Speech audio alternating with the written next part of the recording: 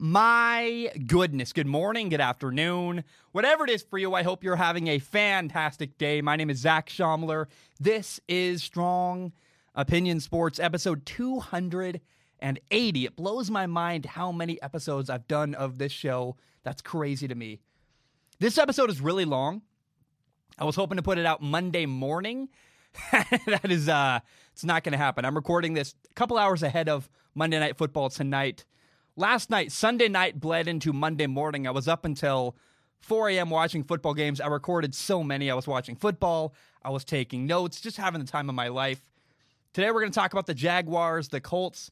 We'll talk about the Eagles losing to Washington. We'll talk about the Bengals. How did Joe Burrow do in his first game? Dak Prescott, the Cowboys, the Cardinals beat the 49ers. I'm also going to do a review of college quarterbacks from this past weekend. We will end the show buried at the very end, so you can skip it if you want to. We'll talk about the F1 race from this weekend. Gigantic show. We'll talk about Monday Night Football tomorrow. We're recording what I got to yesterday, tonight, and whatever I don't talk about tonight, I'm going to get to as much as I can tomorrow. Talk about that tomorrow night. I want to watch the Raiders and the Panthers tomorrow. I want to watch what the heck happened with the Buccaneers. Maybe I'll get to that. Jamal Adams really interests me. We'll definitely watch both Monday Night Football games, record about them tomorrow night. But right now, first of all, I got to say this. Outside where I live feels like an apocalypse. I have never seen anything like it. The air quality index earlier today said 520. And if you don't know, that's equivalent to smoking over 23 cigarettes in one day. If you go outside and breathe the air, there are fires burning like crazy where I live. The sun is blocked out. It's really horrific, actually. And it feels like an apocalypse. So for me, football, a very much welcome distraction from the world. And I love my life, but I know that everyone out there has struggles and has moments. And for me, football is the best escape. When the sky is orange and red and 2020 feels like it just keeps beating us over the head with bad news after bad news after bad thing. Like you can't even go outside and breathe. Upstairs, you can't really tell where I live. I have 2 floors where I live, and upstairs, I got most of the smoke out of this room. It's probably going to fill up by the time the episode is done recording. It's hazy. Like you can barely go upstairs where I live. It's a mess. It's awful. It's a nightmare. And so I hope you're doing well. The smoke, if you're in the Northwest, man, I feel for you. I totally understand what you're going through. And for me, it's a massive distraction. It's hard to focus on anything other than I can barely breathe when I go outside. Today's episode is sponsored by Manscaped. You go to manscaped.com, use promo code CLNS20, CLNS20 for 20% off of your purchases. I love Manscaped. This is the way I trim downstairs. I use it. It's great. I use the Manscaped Lawnmower 3.0. It really adds a side legitimately if you have no other plan to take care of downstairs. For me, I was aimless. I was trying to use razors. That doesn't work very well. The Manscaped Lawnmower 3.0 has been a savior to me. It solved my problems. If you don't have a plan, I highly recommend using the Lawnmower 3.0. And it's very possible, if you do have a plan, that Manscaped is actually better than what you're using because their trimming services, I would put it that way, the blades, it doesn't cut downstairs. You're not going to nick things and cut things that you don't want to cut downstairs. So I genuinely, honestly recommend the Manscaped Lawnmower 3.0. Again, promo code CLNS20, CLNS20 for 20% off. So let's start today by talking about the Jaguars. Oh my goodness. What a fun game. What a fun time. So in case you don't know, the Jacksonville Jaguars beat the Indianapolis Colts on Sunday. We're going to dive in. We'll talk all about it. But first, I want to make it very, very clear. I was wrong. And I think it's very important to admit when you're wrong. I believe the Jaguars were tanking. I had them winning 2 games this year. And tanking, and for me, what that means, I'm not saying the players were not going to try to win. Tanking in the NFL means that the general manager was trading away good players, and I thought they were doing that to try to get better draft picks for next year. You know, the players and coaches in the NFL, they don't tank. They have to try to win, do the best they can, because players and coaches have to put good stuff on tape to save their jobs or get the next job in the league. Or maybe in college, you never know. Coaches can go up and down in the NFL, the college football. And I genuinely looked at the moves the Jaguars made this offseason, and I went, That doesn't make sense. That doesn't make sense. That doesn't make sense. And for me, the only answer, and we'll talk about why I was wrong, but the only answer for me was I genuinely thought this general manager, the decision makers in Jacksonville, they're not trying to win. I was like, this is just, there's too many bad mistakes. And so when the Jaguars beat the Colts week 1, well, I was blown away. I was shocked. I had a great time watching the game. And I believe, again, it's incredibly important that when new information is made available and when you're proven wrong, you have to admit it. It's super important. Whether we're talking about sports or you're fighting with your wife or whatever's going on, there's no shame in admitting you're wrong. And I have no shame in being wrong. I think the shameful thing would be if I had myself proven wrong. If someone had proven me wrong, the Jaguars proved me wrong yesterday. If I was proven wrong and then was living in denial, that's shameful. So I've got no problem admitting I was wrong. And the two big moves that the Jaguars made this offseason that stand out to me, that I looked at those moves and went, it seems like this team is not trying to win. And they're not the moves you think. So number one, the Jaguars traded away their starting safety, Ronnie Harrison, to the Cleveland Browns for a 5th-round pick. Again, he was a starter. And they replaced him with a guy named Josh Jones, who they claimed Josh Jones off of waivers when he was cut by the Dallas Cowboys. And at face value, say it out loud. They traded away their starting safety, and they replaced him with a guy they claimed off of waivers. A guy who was cut by another franchise. The Dallas Cowboys decided, hey, Josh Jones isn't good enough. We don't want to keep him around. We cut him. And to me, you replace a starter with a guy who was cut. I go, that sounds like a team that's tanking. And on Sunday, guess what happened? Josh Jones played really, really good. And, the guy the Cowboys cut was a lot better than I expected. And it turns out that choosing Josh Jones instead of Ronnie Harrison, that was a good move. Zach was wrong. And then another move was made, and I was baffled and confused when the Jaguars cut their running back Leonard Fournette, a former first-round pick. And on Sunday, the starting running back for the Jacksonville Jaguars was an undrafted rookie free agent named James Robinson. And there has not been an undrafted rookie free agent running back starting on day one in the NFL in 30 years. To me, I went, wow, this team, again, they cut a first-round pick, and instead they're playing an undrafted rookie free agent running back. That sounds like tanking when you say it out loud. And then I watched what happened on Sunday, proven wrong again. And I have no problem admitting I was wrong. In fact, it was really, really fun to watch James Robinson. It was awesome. It was just a blast. The dude ran for 62 yards. He had another 28 receiving. James Robinson had 90 yards from scrimmage on Sunday. In contrast, Leonard Fournette, the former Jaguars running back with his new team, Tampa Bay. James Robinson, undrafted rookie free agent, had 90 yards from scrimmage. How many did Leonard Fournette have? 19. 90 to 19. Okay, Zach, wrong again. Got no problem with it. And the reality is that the Jacksonville Jaguars have a lot of interesting young players that I think played really, really well on Sunday to beat the Colts. And for me, I was excited. Part of my narrative, I did, the whole prediction, Jaguars go 2-14. I went through their roster or through their schedule. I picked their wins and losses. I found 2 when I did that.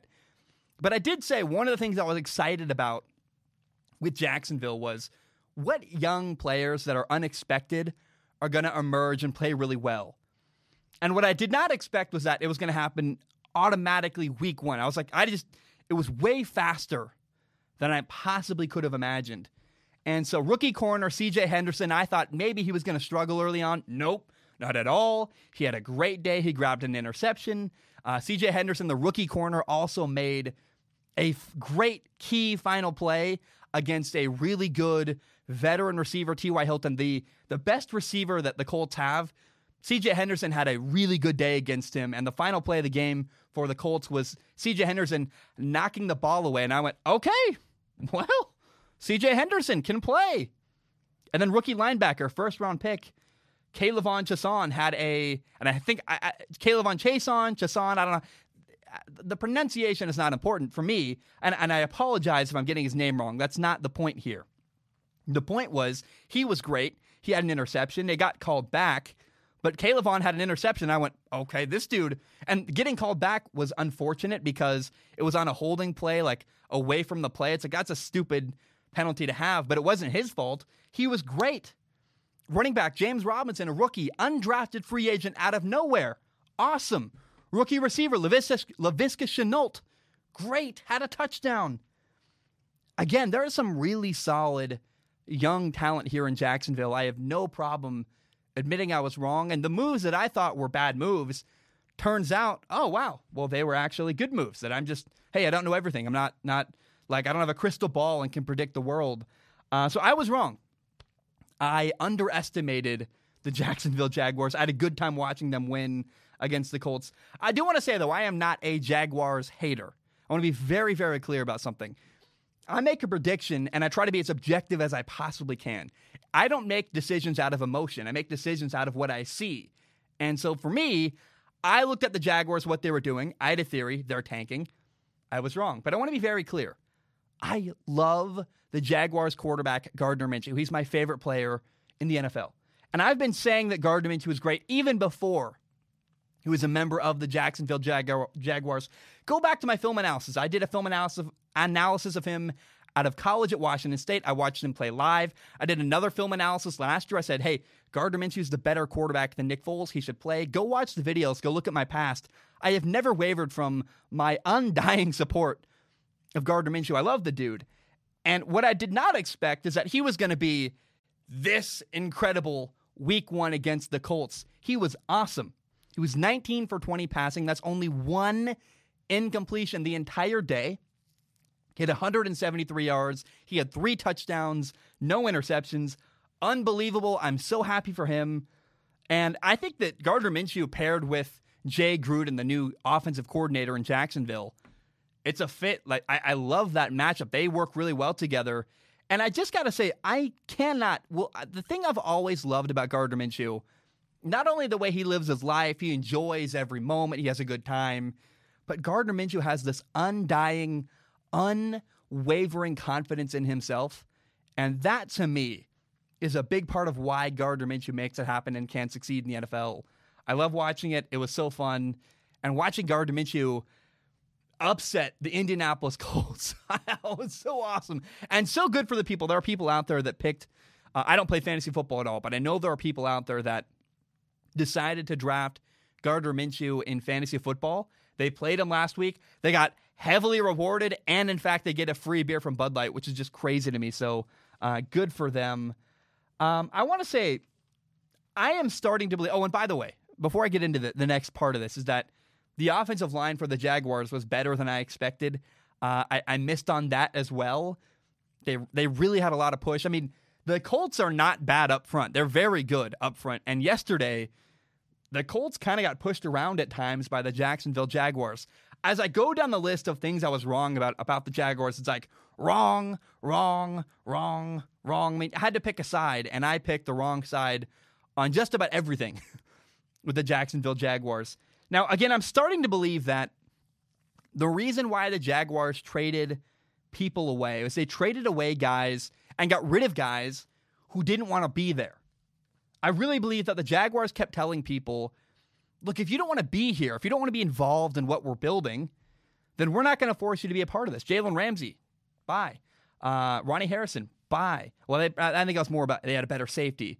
Yannick Ngakoue, if Yannick Ngakoue doesn't want to be here, take a hike, get out of here. Leonard Fournette, if you don't want to be here and you don't like what we're doing, then get out of here. And I think a lot of the moves the Jaguars made can be easily explained by them saying, look, we just are not going to force guys to be here that don't want to be a part of what we're building. We're trying to build something. If you're a problem and if you're in the way, we don't need you here.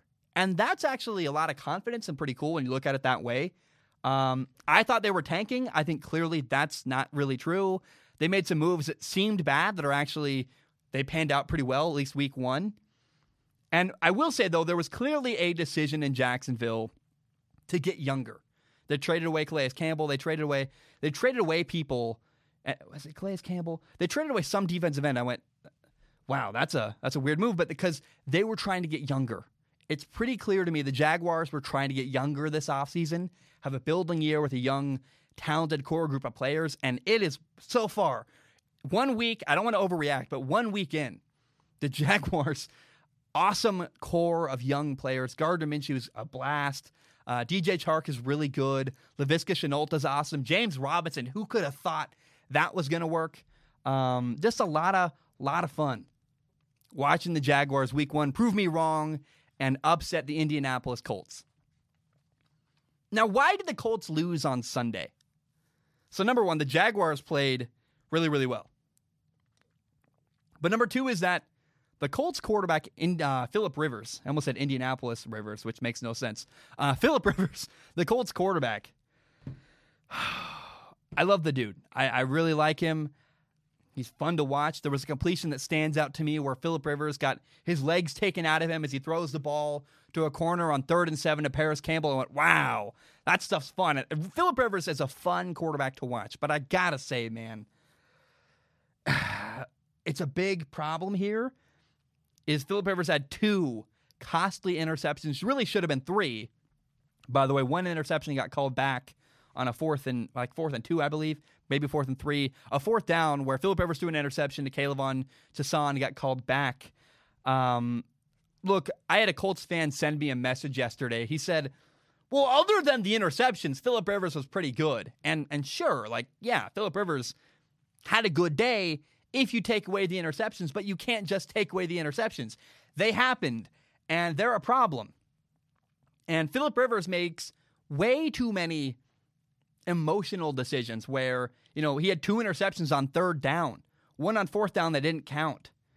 And he's making throws on 3rd and 4th down that he shouldn't make because he really badly wants a first down. He's very aggressive, and he's like, I want this first down.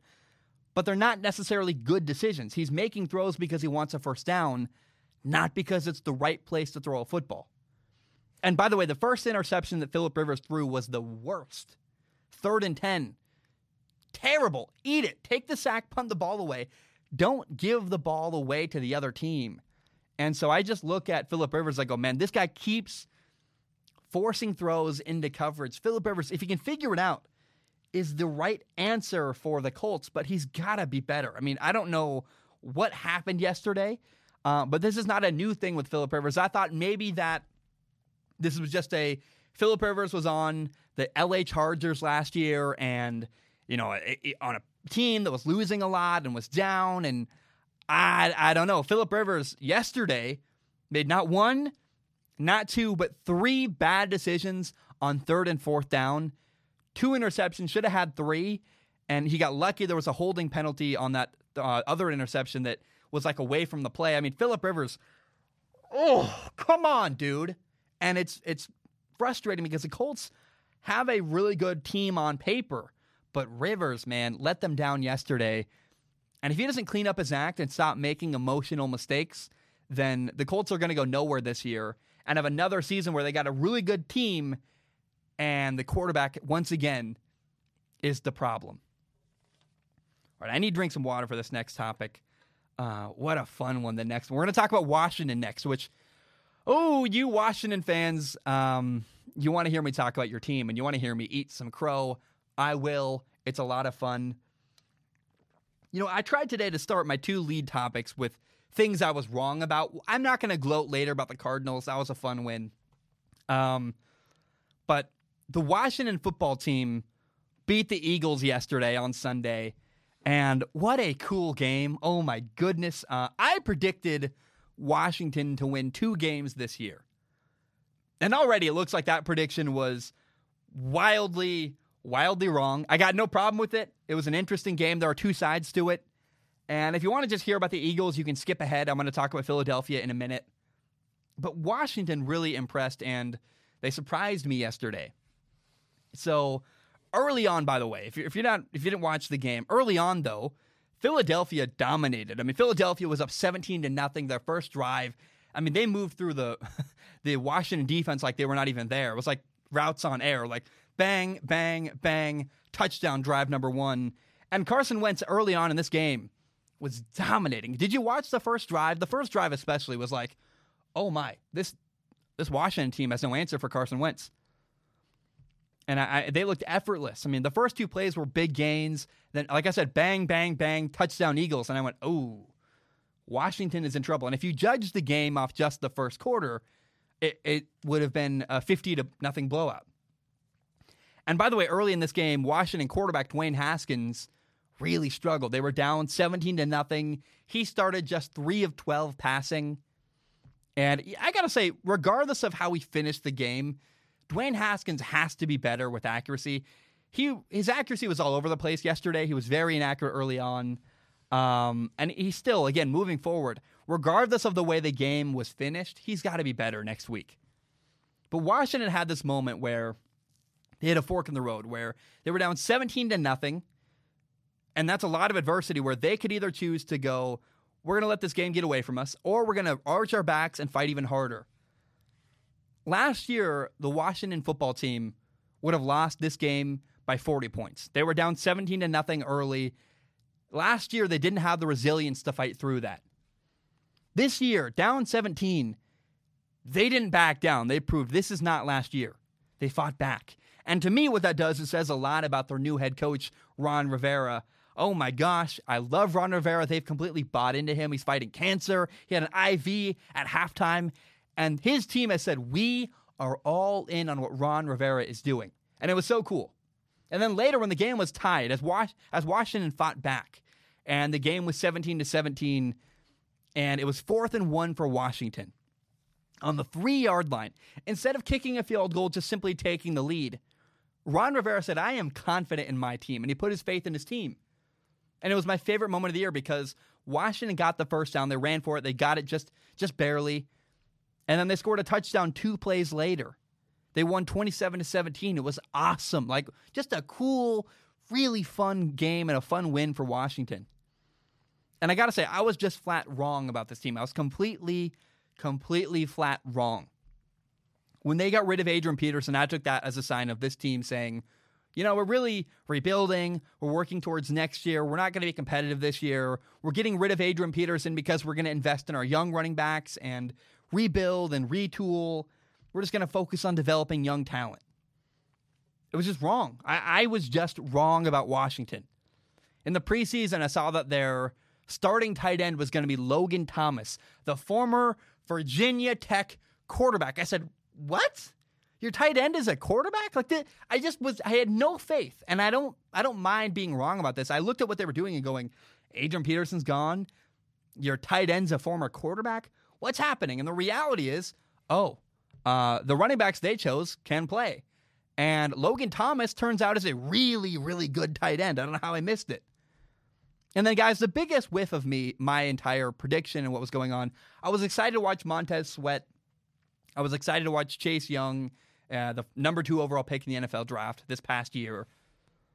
But what I didn't account for is just how dominating and just how good Washington's defensive line is. They are just unreal. They have 5 players that were drafted in the first round of the NFL draft on this defensive line. They had not 1, not 2, not 3, not 5. They had 8 sacks on Sunday against Carson Wentz and the Eagles. That's unbelievable to me. So again, Chase Young, number 2 overall pick. Montez Sweat, a former first-round pick from last year, from 2019. He looks way better, by the way. And then you look at, well, what about their defensive tackles? They've got Deron Payne, the 2019 13th overall pick at D-tackle. They have Jonathan Allen, the 2017 17th overall pick. Oh, and by the way, rotating in, a really good defensive end, Ryan Kerrigan, who was the 2011 16th overall pick. Okay, I get it. There's a lot of talent here on the Washington defensive line. Again, Zach was wrong. I admit it. I can own it. I've no problem saying I was wrong. I am excited about Washington. I clearly underestimated them, and I still want to see their quarterback, Dwayne Haskins, be more accurate as the year goes on. He can't play like he did in the first half. He just can't. 3 for 12 passing with a bunch of throws in the dirt and really bad incompletions cannot happen for Dwayne Haskins. I worry for him moving forward. He's got to be more accurate. But almost everything I saw yesterday from Washington, I loved. And my favorite thing about this team was the way they fought back. Down 17. Last year, that team loses the game by 40. This year, they're a different team. And for me, it's a blast to see. Now, the Eagles. Oh, boy. If I was an Eagles fan, after watching my team lose week 1, I'd be very upset. I would be distraught. I would be concerned. Number one, the Eagles already have a ton of injuries. They are decimated already somehow. They had 5 starters out going into this game. They had a couple more guys get hurt during the game. They lost Vinnie Curry. They lost Brandon Graham. 2 defensive ends. That's a huge blow. So the Eagles are already decimated by injuries. Terrifying, problematic. I don't want to overreact and say the Eagles are doomed, but I feel pretty good about saying they're going to go 7-9 this year, given what we saw yesterday with injuries already being a problem. But number 2, and this is the concerning, baffling, weird, unexpected thing that happened yesterday with the Philadelphia Eagles. Yesterday, the Eagles quarterback Carson Wentz just fell off a cliff in the second half. I've never seen a quarterback do that, where for a long time, and I got to say, I have championed Carson Wentz. I've held the dude on a pedestal. I've said he's elite. For a long time, have been really, really championing and touting about how good Carson Wentz is. And yesterday, he let me down. Yesterday, Carson Wentz made me look really stupid, where dude was not elite yesterday, even a little bit. And you can't be an elite quarterback and do what he did yesterday. He's now no longer elite. I can't see a quarterback do either no longer or never was. Maybe I was just wrong from the beginning. But Carson Wentz started great yesterday, was dominating early, the first drive, especially from the Eagles. I went, oh, wow, they're just cutting through this Washington defense like a knife through butter. But as the game started going sideways, as guys started getting injured, as Washington started coming back, and Carson Wentz got sacked a couple times, Carson Wentz fell apart. That's not good. He missed multiple throws where guys were open. He had a throw to Jalen Reagor deep downfield. He overthrew it. He had another one I just can't get out of my head where he missed it. I'm like, how do you miss that throw? He was overthrowing guys. He had 2 interceptions. He had a guy over the middle, just airmailed it way over everybody's head. And he had a really bad sack on 3rd and 8 where the Eagles were in field goal range. It looked good. And then on 3rd and 8, Carson Wentz took a sack and it was bad. He kept backpedaling, losing more and more ground, losing more and more yards, making the field goal harder. It cost his team 3 points. That can't happen. Wentz was really bad yesterday. And yes, he was sacked 8 times. And that's never good. But despite being sacked 8 times, it's not like he didn't have opportunities to complete passes downfield. He was inaccurate. He had really bad misses. He was a problem yesterday. Not to mention 2 interceptions, bad decision-making. He was wild and inaccurate. He made bad decisions. He had that 3rd and 8 sack that he took, which was just baffling and frustrating. I don't know what to say. Carson Wentz was a disappointment yesterday.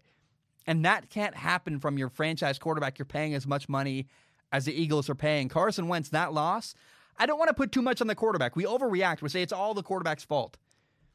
But yesterday, it's unavoidable to say that Carson Wentz had opportunities yesterday. Not 1, not 2, but many.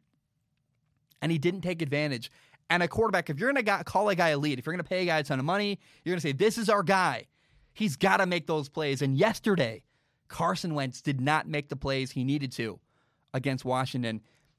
If I'm an Eagles fan, I feel awful after watching week 1. Our team is injured. Our quarterback played badly, despite a good start. I don't want to say it's doomsday for Philadelphia. That's a little bit over the top, but I would not feel good today if I was an Eagles fan. I mean, you never feel good after a loss, but it's the way that they lost that makes me go, ooh, injuries. Carson Wentz fell apart. The offensive line looks bad. That's not good, even a little bit. Now, I want to talk about the Bengals, as I swear we're going to take a break in a minute. I watched Joe Burrow's first game in Cincinnati yesterday for the Bengals, and I loved watching Joe Burrow. It was a ton of fun. He was imperfect, but I got to say the Bengals they're exactly what I said they would be. They're a lot of fun. They're imperfect. They're an okay team that's not going to win a lot, but man, are they a blast. I mean, Joe Burrow held me on the TV yesterday, and I went, pretty cool. I mean, I was looking around. It was just me and my girlfriend and my cat, but I was like, guys, this is pretty cool. Joe Burrow's doing well. And he had this miss on third down that I didn't like. He had a play where he threw a silly interception trying to flip a pass to his receiver, got picked off. That's not good. He had a play where he missed a wide open touchdown later in the game. You can't have that. But other than those three moments, everything I saw from Joe Burrow yesterday, very, very impressive, very, very exciting. I feel really, really good about Joe Burrow after just one game. And there was this play where he had a long touchdown up the middle. You know, a quarterback draw, I believe is a quarterback designed run, runs up the middle for a touchdown. Super cool moment. I wish there had been a crowd in Cincinnati. I've been to Cincinnati to a game. I wish he could have celebrated with the fans in the end zone. It's very unfortunate. COVID-19 has taken that away from us. I'm like, please. It would have been awesome. And I got to say, too, Joe Burrow's arm keeps getting better and better. The way Joe Burrow throws the football now compared to the way he did his first year at LSU is unbelievable. His mechanics, his arm strength, everything. He's a better, more mature athlete physically, mentally, emotionally, everything. I love, love, love Joe Burrow. I'm all in. He was absolutely, there's no debate about it. He was the right pick with the number one overall pick, and it's so cool to me. Now, what frustrated me about Joe Burrow's first ever game in a Bengals uniform yesterday, and by the way, he looks good in a Bengals uniform. The way that game ended, though, was very, very frustrating. The Bengals had the ball, first and goal, on the 13-yard line after a penalty, 7 seconds left, and instead of running a play on first down, trying to throw the ball to the end zone and win the game, again, the score was 16-13. Instead of being aggressive, putting the ball in Joe Burrow's hands, Joe Burrow has gotten you to this point, played really, really well all game. Instead of trying to go for the win with 7 seconds left on the 13-yard line, just throw the ball into the end zone to A.J. Green. He scored on the play before. He got called for an offensive pass interference play, but he had that matchup. He could win if you throw a jump ball to A.J. Green. Instead of being aggressive, Cincinnati took the ball out of Joe Burrow's hands. They tried to kick a field goal on first down with 7 seconds left on the 13-yard line, and they missed. Game over. If you miss a field goal in the NFL, no matter what down it's on, you don't get a redo. You only get one attempt at a field goal. They went for the tie game. They went for overtime. They missed, and they lost 13-16 rather than being aggressive. And it felt like Cincinnati robbed Joe Burrow of an opportunity to win that game yesterday. I went, come on. Like, I know I am notorious. People say I'm a hater of the Bengals, this and that. But how do you look at what happened yesterday with Joe Burrow and feel like the Bengals organization let him down? I have to feel that way. How do you not feel that way is what I'm trying to say. Like, how do you look at the Bengals yesterday and go, they took the game out of Joe Burrow's hands? And I don't want to, the typical thing to say is, yeah, the Bengals are already letting Joe Burrow down. I know that's what people expect me to say today, but how can you not say that after watching what happened? You have 7 seconds left on the 13-yard line. You can run one play and throw the ball into the end zone. I don't know how you take the ball out of Joe Burrow's hands. It was so frustrating to me. It was very sad, and I just hope that this kind of stuff doesn't continue as Joe Burrow's career goes on. Otherwise, I got to say, other than the way it ended, Joe Burrow played great. He had a couple mistakes. He's a rookie. It's his first game. No problem. The fact that he played so well, actually, in his very first game is incredibly vindicating to anybody who believed in Joe Burrow. Like, yeah, Joe Burrow has got it. I love Joe Burrow. I just hated the Bengals game management. That weird decision at the end of the game that cost them. By the way, they kicked a field goal. 2 seconds were left on the clock. The Chargers had to run another play to end the game. It's like, you could have ran another play. Why would you just go for the tie? You got Joe Burrow. You took the ball out of his hands. I'm ranting now. But I love Joe Burrow's first game. I hated the way it ended. I hated the management at the end of the game by Cincinnati. Guys, my name is Zach Schaumler. I'm going to take a short break. When I return, we'll talk about the Cardinals and the 49ers. We'll talk about the Cowboys and the Rams. We'll talk about Dak Prescott. And then later at the end of the show, we'll do a quarterback review of the weekend for NCAA college quarterbacks. And we'll talk about the Tuscan Grand Prix. Guys, my name is Zach Schaumler. I'm going to take a short break. I will be right back. All right, we are back. I want to talk about, oh boy, the Arizona Cardinals. If you don't know, the Cardinals beat the 49ers yesterday, week 1, 24-20. And so far, my 12-4 prediction for the Arizona Cardinals is going pretty well. It's off to a good start, at least. But winning week 1 made sense to me. I look at what happened where the 49ers were missing 2 of their top receivers. And I got to say this, I think that ultimately next time the 49ers and the Cardinals play, I expect a close game. I think the Cardinals are going to get better as the year goes on. So will the 49ers. Jimmy Garoppolo was pretty terrible yesterday. They were missing 2 of their top receivers. I think despite the fact I believe the Cardinals are going to get better as the year goes on, I so believe the 49ers will as well. I think next time they play could be a close game. But I think ultimately the 49ers win the next matchup. But again, part of why I had the Cardinals winning was because the 49ers were missing 2 of their best receivers. Now, the Cardinals' defense was awesome yesterday. Awesome, but imperfect. They did leave some stuff to be desired. They had some mistakes. We'll talk about that in a minute. But the 49ers were 2-11 on third down. That's awful. That's abysmal. They were 0-7 at one point, and it got worse from there. Part of the problem there was Jimmy Garoppolo was simply not very good yesterday. I mean, Kendrick Bourne was open in the end zone at one point, and Jimmy Garoppolo threw him a really bad ball that got knocked away by Patrick Peterson. And I think a lot of that loss was Jimmy Garoppolo not being very good. And we can maybe say it's receivers, maybe this, maybe that, but Jimmy Garoppolo's got to be better moving forward. Now, what I actually found very encouraging for the Cardinals, and for my prediction of them going 12-4, is that they won despite the fact that their new linebacker rookie, Isaiah Simmons, was pretty average. He gave up a long touchdown to Raheem Mostert early in the game where he got caught looking in the backfield. Raheem Mostert ran right in front of him. He lost contain. Bam, easy touchdown for the 49ers. And there was another moment where on the goal line, they left a guy wide open in the flat where it was poor communication. They didn't switch very well. The Cardinals defense, despite winning, despite doing fairly well, made a lot of mistakes. Poor communication, poor job switching, just mistakes and missed assignments. I want to see that cleaned up as the year goes on. And a lot of people were surprised when the Cardinals won. I was not.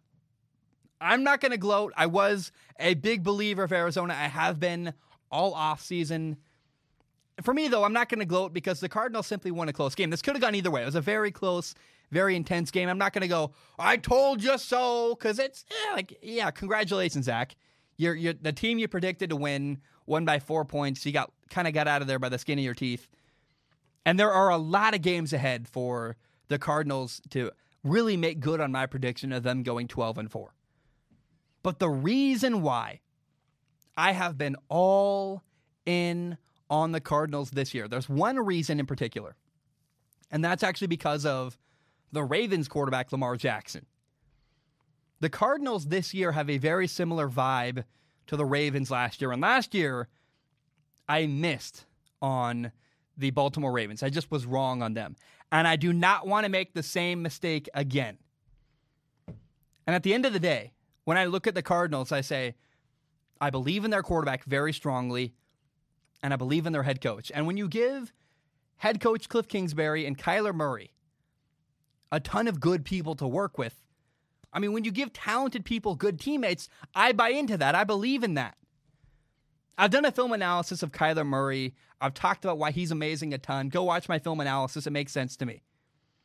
But I still get comments from people saying that, head coach Cliff Kingsbury is a person we should doubt.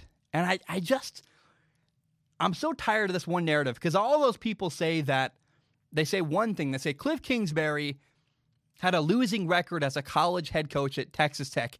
And if you had a losing record in college, how could he possibly win in the NFL? And a lot of people use that as a reason why he's not going to make it in the NFL. I get it. I understand. But here's why that's wrong. When he was a head coach at Texas Tech, he kept getting out-recruited by Oklahoma and Texas and everybody else in the Big 12. And recruiting has never been what Cliff Kingsbury is best at. And why would he be? He was at Texas Tech. If Oklahoma came to you, or Texas Tech came to you, no offense to Texas Tech, but who's got better facilities? Who's got more money? Who's got better uniforms? Who's got better everything? And who's got Lincoln Riley? Like, why would you go play for Texas Tech when you can play for Oklahoma? But the good news for Cliff Kingsbury is, guess what? Oh, the NFL isn't about recruiting. It's more of a level playing field. Yeah, you want to sign free agents, yada, yada. But the NFL is a lot more about schematics. And are you a good coach when it comes to play design and building an offense around your players? And Cliff Kingsbury is a great offensive mind, paired up with a superstar quarterback, Kyler Murray. By the way, he recruited Kyler Murray. He could never get Kyler Murray because he was at Texas Tech. Kyler Murray went to Texas A&M and then Oklahoma. Cliff Kingsbury missed out on Kyler Murray because he couldn't recruit him. In the NFL, there's no recruiting. You just drafted him number 1 overall. You got him. You could work with him. It's awesome. And they work really well together. Not to mention they've got a good defensive coordinator, Vance Joseph. The stuff going on in Arizona, they're building something. You better believe in them. I'm all in. And that's why. Because of Cliff Kingsbury, I believe in him. He doesn't have to recruit. He's a really good schematic coach who's good at building offenses. And the superstar quarterback, Kyler Murray, that is why I have no problem being all in on the Arizona Cardinals. Okay, let's talk about the Rams and the Cowboys. Need to drink some water first. The Rams beat the Cowboys on Sunday Night Football. I got a couple things to say. Number one, first of all, the Rams were awesome. They had a great game plan, top to bottom. Their defense was a blast to watch. But I was really, really impressed with their running backs, Cam Akers and Malcolm Brown. Last night, the Rams made an argument to me why a running back is kind of the last position you'd want to pay in the NFL. I'd only pay a running back if I either had a ton of extra salary cap space. I'm like, we got money to spend. Let's give it to our running back, keep him happy. Or if I was a team that really wanted to make a Super Bowl run this year and you're trying to keep your running back happy, maybe similar to what the Saints did with Alvin Kamara. The money doesn't really pencil out, but who cares about the future? We believe we can make a Super Bowl run this year. We're all in. We'll figure out the salary cap moving forward after this year, after we try to win a Super Bowl. But I look at Cam Akers and Malcolm Brown. They are combined a $2.5 million salary cap hit. Some teams are paying their running back $14 million, $12 million, $13 million. The Rams are not doing that. They found a cheaper alternative solution. I mean, they combined, Cam Akers and Malcolm Brown combined for 153 yards from scrimmage and 2 touchdowns. They're catching passes. They're running the ball well. I look at what the Rams have done in a 2-year span. They had Todd Gurley. He was great. He didn't work last year. They felt like they were overpaying him. They got rid of Todd Gurley, and they found a really good replacement for very, very cheap with Malcolm Brown and Cam Akers. It's impressive to me. And then I look at what Todd Gurley, the former Rams running back, is doing now in Atlanta. He's a $5.5 million salary cap hit in Atlanta. And yesterday, on Sunday, he only had 57 yards from scrimmage. I go, ooh. So they found a good solution. Teams are paying running backs a ton of money. The Rams are not. And yet they're still getting a lot of production. I love, love, love what the Rams are doing at running back. Now, number 2, the Cowboys. It feels like nothing changed in Dallas. And I know that's harsh because they got a new coach. But yesterday, the defense was good enough to win. And Dak had really good numbers, was very solid. But at the end of the game, the Cowboys couldn't finish. Dallas could not finish that game. And you can blame the late offensive pass interference call if you want. I understand. I watched the game and I went, that's really offensive pass interference. That's a terrible call with 2 minutes left. I didn't like the call. I really didn't agree with it. And I felt like it robbed Dak Prescott of a really big play at the end of the game. Maybe his opportunity to leave a mark and say, see, I can show up at the end of a game. I felt like that was an unfair play call, or unfair call by the refs, excuse me.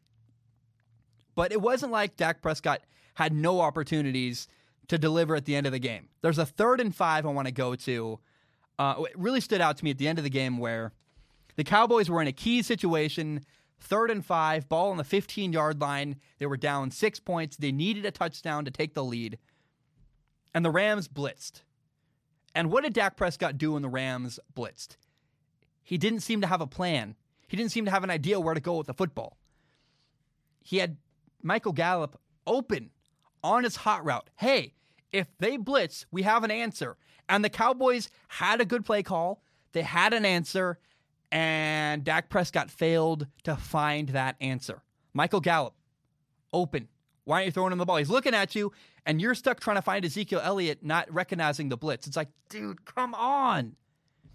It's disappointing because Dak Prescott needs to make that play. He wants to get paid. I like Dak. I'm rooting for Dak. I want Dak Prescott to deliver. I want Dak Prescott to show up. I am tired of criticizing Dak Prescott. I want Dak to make it. I like him. I want him to do it, and consistently. He's not delivering at the end of the game.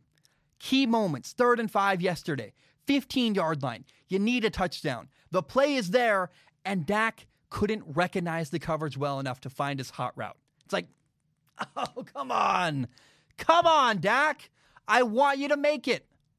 Now, look at the Cowboys. They also had linebacker Leighton Vander Esch break his collarbone. He's out 6 to 8 weeks.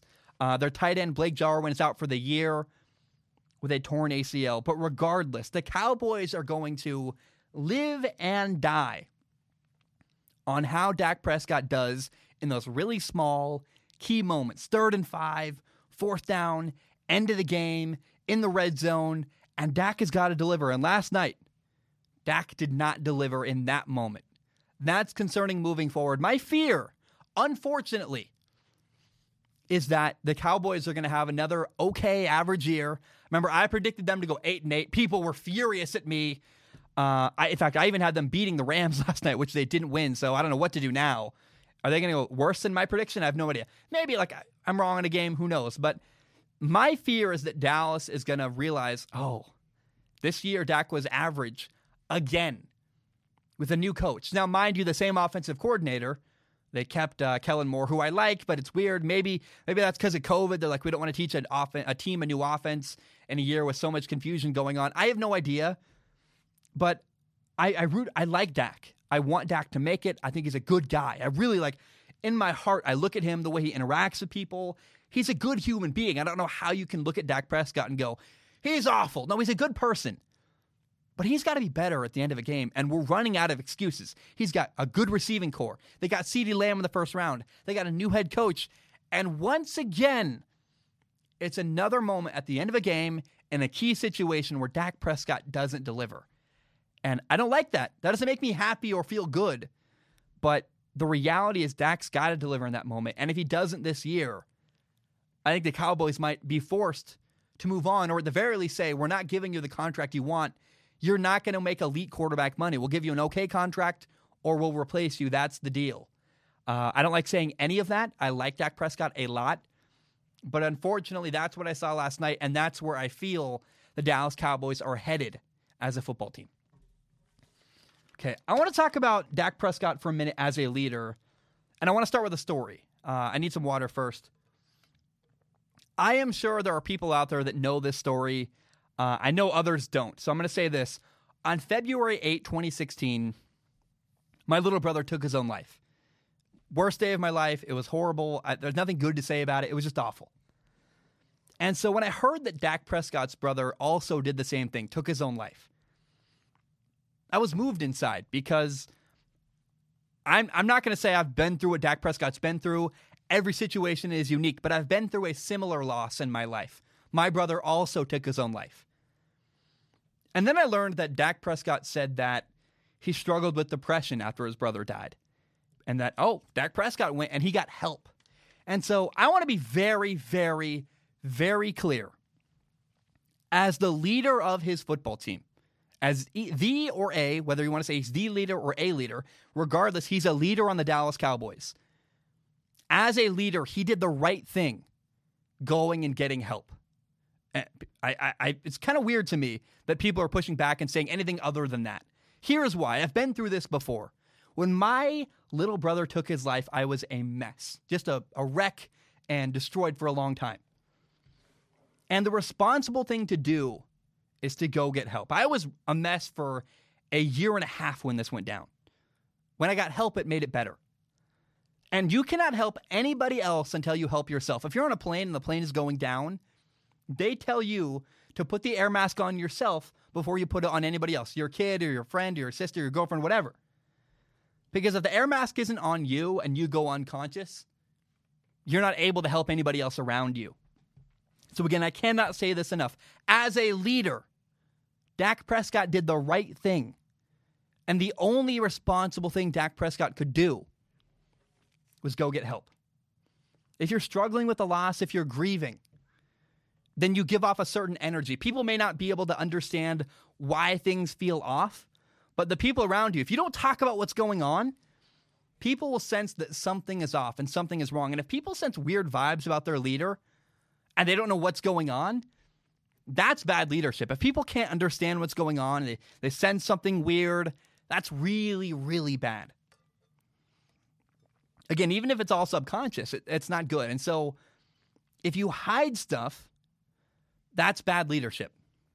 So if you're struggling, if you're grieving, it's better to just address it, to own it, to talk about it, to say, yeah, I'm going through this thing. It's not fun. I'm dealing with it. That way the people around you are able to understand what you're going through and what's going on. It blows my mind. I saw some people criticize Dak Prescott for getting help when he's struggling with depression after his brother died. It's so wrong to criticize somebody for getting help after their brother dies. That's just ridiculous and nonsensical. And as somebody who's been through loss, I cannot encourage it enough. Go get help. Go get professional help. It makes a huge impact. I was very quietly, very privately concerned when I heard that Dak Prescott's brother had died. As someone who's been through my own brother dying, I thought to myself, and I didn't share this publicly because I didn't think it was appropriate, but it is now. I thought to myself, how can Dak Prescott handle being the Dallas Cowboys quarterback while he's struggling with grief and while he's struggling with loss? I thought it might derail his season. I went, this could be a gigantic distraction privately. Because when my brother committed suicide, I was a massive, massive mess. I was not good. And for a year and 6 months, a little over a year and a little longer than 6 months, I just was aimless and destructive, self-destructive, let me be clear, making bad decisions and doing bad stuff and just a nightmare. Because I buried how I was feeling. I buried that. I didn't go get help. And once I finally went to counseling and got help, I got back on track. That's actually when I started Strong Opinion Sports and started making a podcast. And I've been on a trajectory ever since that feels really good. And so I am really, really, really glad that Dak Prescott got help. Again, if you're struggling with grief or loss, go see a grief counselor. They're short term, and what they do is help you get through that moment, help you process the pain. You don't see them forever. You go to a grief counselor. They help you get through your grief, and then you get on with your life. So I got to say, honestly, in the long run, and we didn't see the results of this yesterday on Sunday night, but number one, as a leader, Dak Prescott gained a lot of depth and a lot of, I think even an ability to relate to people around him as a leader. People as a leader go, oh, Dak's been through stuff. We have no problem going to talk to Dak. When Dak talks to you, you'll listen because he's been through some stuff. But unfortunately, that works as credibility as a leader. But he also, I think Dak might be better once he gets through the pain of losing his brother. When you go through adversity, it's kind of like hitting a fork in the road where you run into this fork in the road where you can get better or you can get bitter and become a bitter person. And it's very easy for loss to make you bitter because loss is often unfair and unjust. And it's just unfortunate and awful. But adversity can also make you grow and help you get stronger as a person and as maybe a quarterback. And it's also true that when you see a counselor, all kinds of weird, unexpected stuff can come up. Things you had no idea you were struggling with. You're like, oh, I didn't know this thing hampered me and this thing was holding me back and this thing. And it's all helpful when you see a counselor. And it's very possible that Dak Prescott might actually be an even better quarterback long-term throughout the course of this year after going through the adversity and getting help because of it. Adversity can make you better. But again, I cannot say this enough. If there's one thing you hear from this topic, when Dak's brother died and he was struggling with depression, by owning it and by getting help, that was 100% the best thing and the right thing to do as a leader of a football team. Going and getting help, addressing it, owning it. I said earlier, it's good for the people around you to know what's going on in your life so they don't have weird energy and concerns and all this stuff. Dak did the right thing as a leader of his football team by going and getting help. Guys, my name is Zach Schomler. Thank you so very much. I'm going to take a short break. When I return from this little short break, we're going to talk about the Houston Texans and the Kansas City Chiefs very briefly. People keep asking me to talk about this. Fine, we'll do it. We'll do a college quarterback review from week 2 of college football, and we'll end the show by doing an F1 race review talking about the Tuscan Grand Prix. Guys, my name is Zach Schomler. I'm going to take a short break. I will be right back. All right, we are back. Time for the last couple topics of the day. First of all, people keep asking me to talk about the Kansas City Chiefs Houston Texans game from opening night. If it wasn't a primetime game, I probably would totally ignore it because it's not a game that was very compelling to me. It wasn't very interesting. I was happy football was back. I was like, yes, Chiefs, Texans, I'm so happy. But it really went exactly like I predicted it to go. It wasn't very close. It wasn't very competitive. Clyde Edwards-Helaire went off again, another thing I predicted happening for Kansas City. And at the end of the game, I felt bad for Deshaun Watson, the Houston Texans quarterback. He had multiple drops where he threw the ball perfectly. There was a drop by Will Fuller down the left sideline on a back shoulder fade where he was perfect.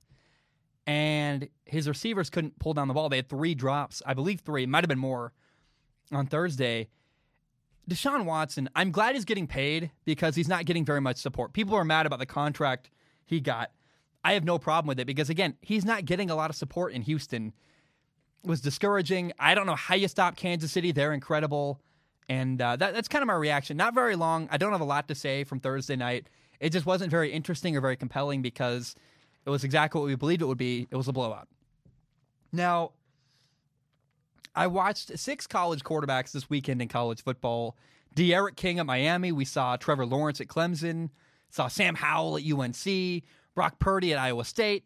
Ian Book, the quarterback at Notre Dame. We'll talk about him. And then Spencer Rattler at Oklahoma. What I want to do is go down the list and review how they did. We'll call it College Football Week 2 because there was college football last weekend as well. So I want to start with number 1, De'Aaron King at Miami. Look, I love this dude. He's a great leader. He runs very, very well. He had this run where he ran up the middle. He's so quick. De'Aaron King, I love watching the guy play all around. Now, he had this crazy play on I think it was 3rd and 9, where he did a spin move in the backfield. He made a man miss, and he turned a play that should have been a sack into a really big gain and a first down. And I look at what De'Aaron King can do physically, and I just see that some NFL coach is going to fall in love with De'Aaron King and go, I love his leadership. I love his ability to run. He's not a first round draft pick, but some coach is going to look at De'Aaron King and go, I can work with this guy. He's a great leader. He runs well. Now, the one thing I want to see from De'Aaron King get better is De'Aaron King needs to be better at throwing the ball along the sideline and along the perimeter. His deep ball, especially, again, down along the sideline, needs work. There were moments on Thursday night when they played UAB where he had guys open down the sideline and he wasn't able to complete it. He just missed it multiple times and I went, oh, dang. And it's possible. Look, De'Aaron King has a lot of room to improve, and that's a thing he can definitely get better at. His decision-making is pretty good. He runs really well. He's a good leader. I want to see De'Aaron King get better down the sidelines because against UAB, he got away with it. They're playing Alabama Birmingham. But against a better team, that's going to cost him, and it's going to help. It's really push him down the rankings as an NFL quarterback. He's very capable. He does a lot of good stuff. He's not making a lot of checks at line of scrimmage. He's looking at Rhett Lashley to do all that stuff. He looks at the sideline a ton, Rhett Lashley gives him the call. They make checks that way at the line of scrimmage. So there's not a lot on his plate, I don't think, from D'Eriq King. But again, he's also in his first year. Maybe if he'd been at Miami for 4 years, we'd see something different. But I got to see D'Eriq King be better down the sidelines, along the perimeter, moving forward this year. And number 2, Trevor Lawrence at Clemson. He's had a great day against Wake Forest. Trevor Lawrence, he just makes the game look so easy. He was 22 for 28 passing, had 351 yards, 1 touchdown passing, 2 touchdowns rushing on the goal line. He had his own read twice and the defense, I don't blame them, had to focus on Travis Etienne, and Trevor Lawrence got 2 easy touchdowns rushing that way. His very first pass was a long corner route, and I went, that's incredible. And then from then, it was just all game, he just was annihilating Wake Forest. I felt bad for them. Now, Clemson also has really good play design in this play I loved, where they faked a toss, like a pitch to the running back. They even had the left guard pull from left to right. And that flowed the linebackers across the field towards that fake pitch, leaving the middle of the field wide open for an easy pass by Trevor Lawrence. And I look at what Clemson is doing. They've got great schematics. Trevor Lawrence physically is unbelievable. He's already expected to be the number 1 overall pick. I don't see that changing at all this year as I look at the schedule ahead for Clemson. Until they maybe play a potential college football playoff game, I don't know who's going to challenge Trevor Lawrence. Maybe Notre Dame. Maybe I'll watch that game, but I doubt it. But I don't see Trevor Lawrence doing anything other than getting drafted number 1 overall in the NFL draft. He's really, really good, and he's going to have a really good year and a favorable schedule ahead of him. And number 3, Spencer Rattler at Oklahoma. He played Missouri State. That's a team that he dominated pretty easily, as he should. But somehow, and I don't really understand how, Spencer Rattler was even better than I expected him to be. He is so gifted as a passer. I mean, the dude just effortlessly throws the ball. He had a play where he's rolling left, he flipped his feet, threw the ball down, I believe, kind of short of the pylon to like the 3-yard line to a receiver coming back near the end zone. And I went, that's just an unbelievable throw. And the way that Spencer Rattler effortlessly throws the ball everywhere, all over the field, it's just so easy for him. It's like you're throwing a Nerf football. Spencer Rattler, he's definitely got a better arm than Baker Mayfield. He might have a better arm than Kyler Murray. He is going to annihilate and shred college football. Keep your eye on him. He's going to have a huge year. And I know he only played Missouri State. It's the only reason I watched was to watch Spencer Rattler. But somehow he was even better. He was even better than I expected. Spencer Rattler's going to be unbelievable in college football. Number 4, Sam Howell at UNC was solid. His team played Syracuse. They won 31-6. Sam Howell was 25 for 34 passing, 295 yards, 1 touchdown, 2 interceptions. One of them was not his fault. The other one was. He had a play where deep safety Andre Sisco, a guy who might be an NFL safety for Syracuse, read his eyes and stole a post for an interception. And it was a good learning moment for Sam Howell, where he's got to be more disciplined with his eyes and where he's leading defenders downfield. Otherwise, he had a great day. Sam Howell lost 10 pounds of bad weight this offseason. He's running really, really well. He looks faster and just more athletic running the ball. He's a true sophomore. And I got to say that Sam Howell, from a mental development standpoint, the things he's doing in UNC's offense, that's North Carolina's offense, he's ahead of everybody else his age. Sam Howell is a future first-round pick in the NFL draft. He's doing awesome stuff. I really like everything he's doing. And I'm excited to keep watching Sam Howell get better and better and better throughout college football. Now, number 5, I watched Ian Book at Notre Dame. Every time I watch Ian Book, he just confirms how average he is. That's harsh. That's mean. I don't mean to. He's a really good, very good college quarterback. I think that's it, though. He's a fine college quarterback. Great job. Ian Book, a longtime starter at Notre Dame. Great career. I don't see him doing much in the NFL or after college. He's very unremarkable physically. He's an average decision maker. And I think I'm going to stop watching Ian Book, honestly. I nothing against the guy. Seems like a nice human being. Nothing against him as a person. No one perceives this as an attack on Ian Book. But my time is very limited, and I only got so many games I'm going to watch every single weekend. I'm going to remove Ian Book from my watch list of quarterbacks to pay attention to.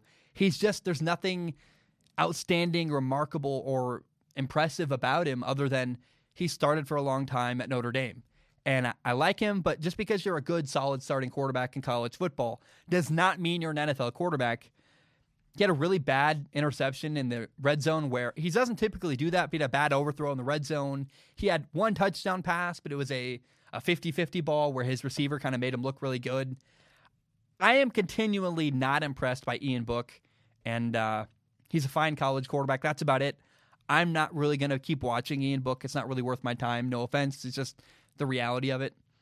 Number 6, we have Iowa State quarterback Brock Purdy next on the list. Oh, he was really bad.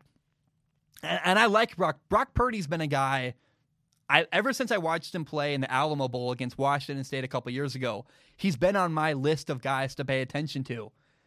And his team was upset. They lost to Louisiana. Part of that was because Louisiana had 2 really big kick return touchdowns, one punt, one what is it called, a kickoff return.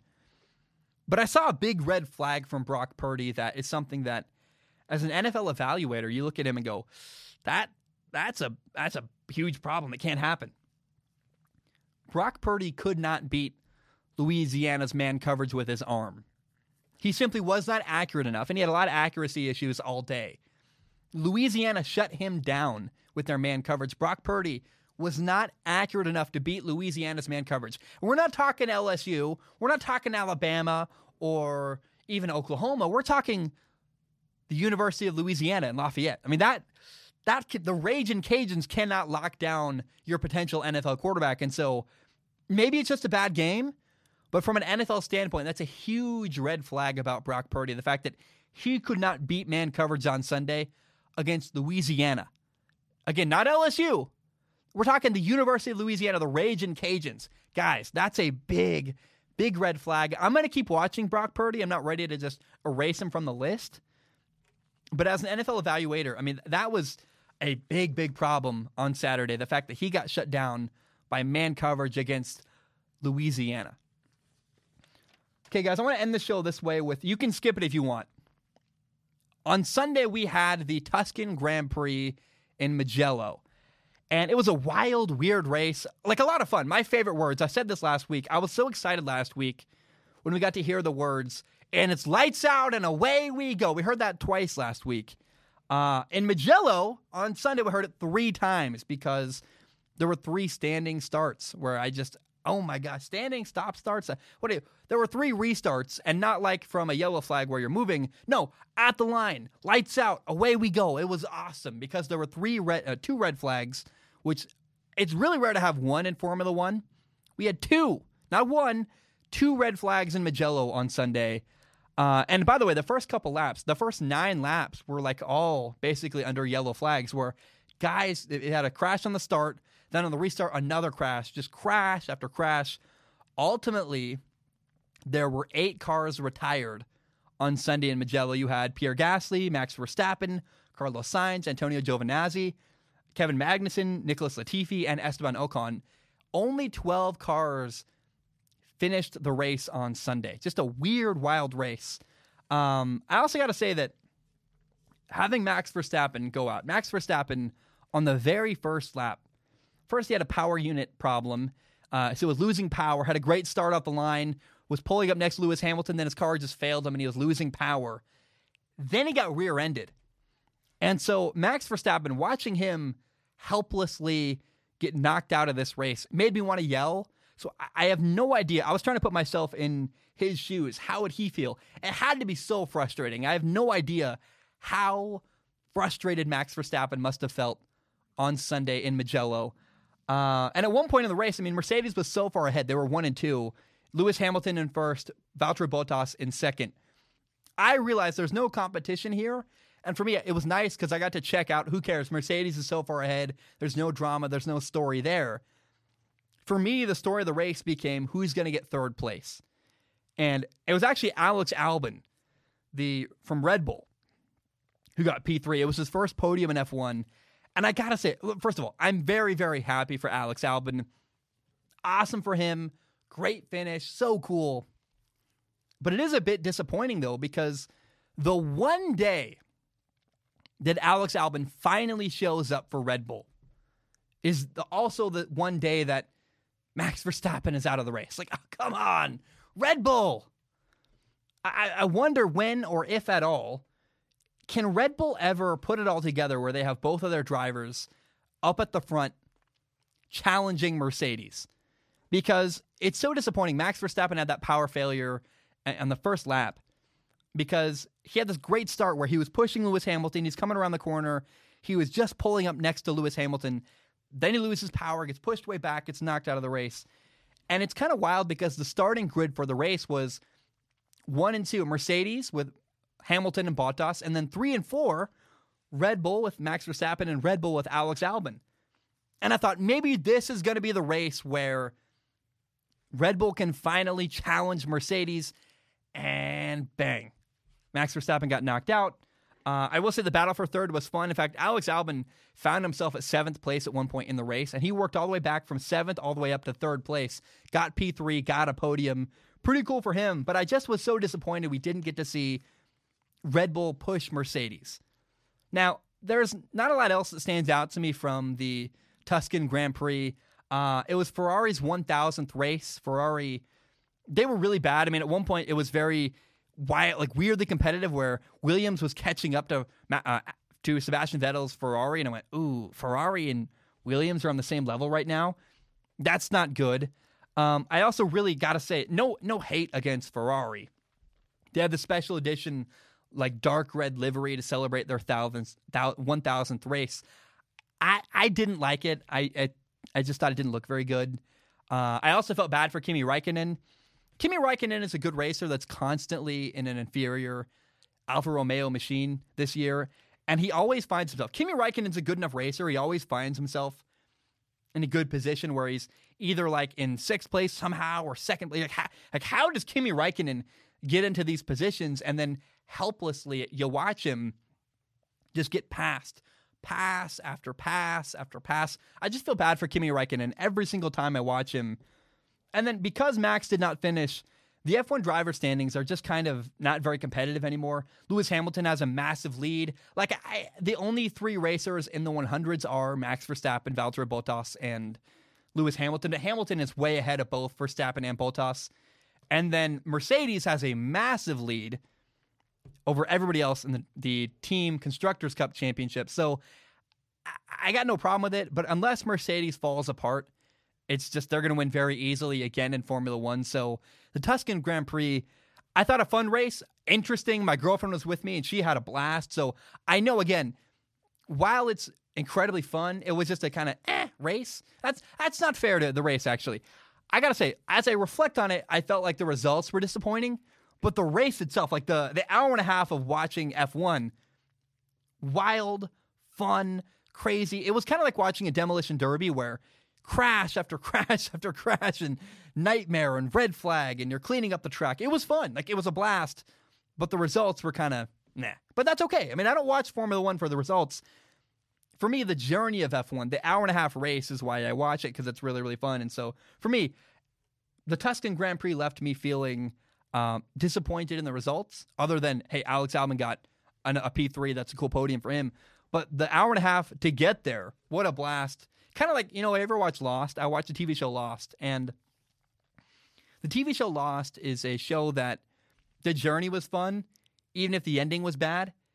Recently, F1 races have been like that for me, where, hey, it's a fun ride to get there, even if you don't like the way the thing ends. So that's how I feel about F1. The Tuscan Grand Prix was interesting. I'm excited I think we have a week off, then another race for the 10th race of the year in F1. I hope you enjoyed it. Please send me your feedback. I want to hear what you guys think of the race. I had a great time. I enjoyed it. Guys, that's all I have for today.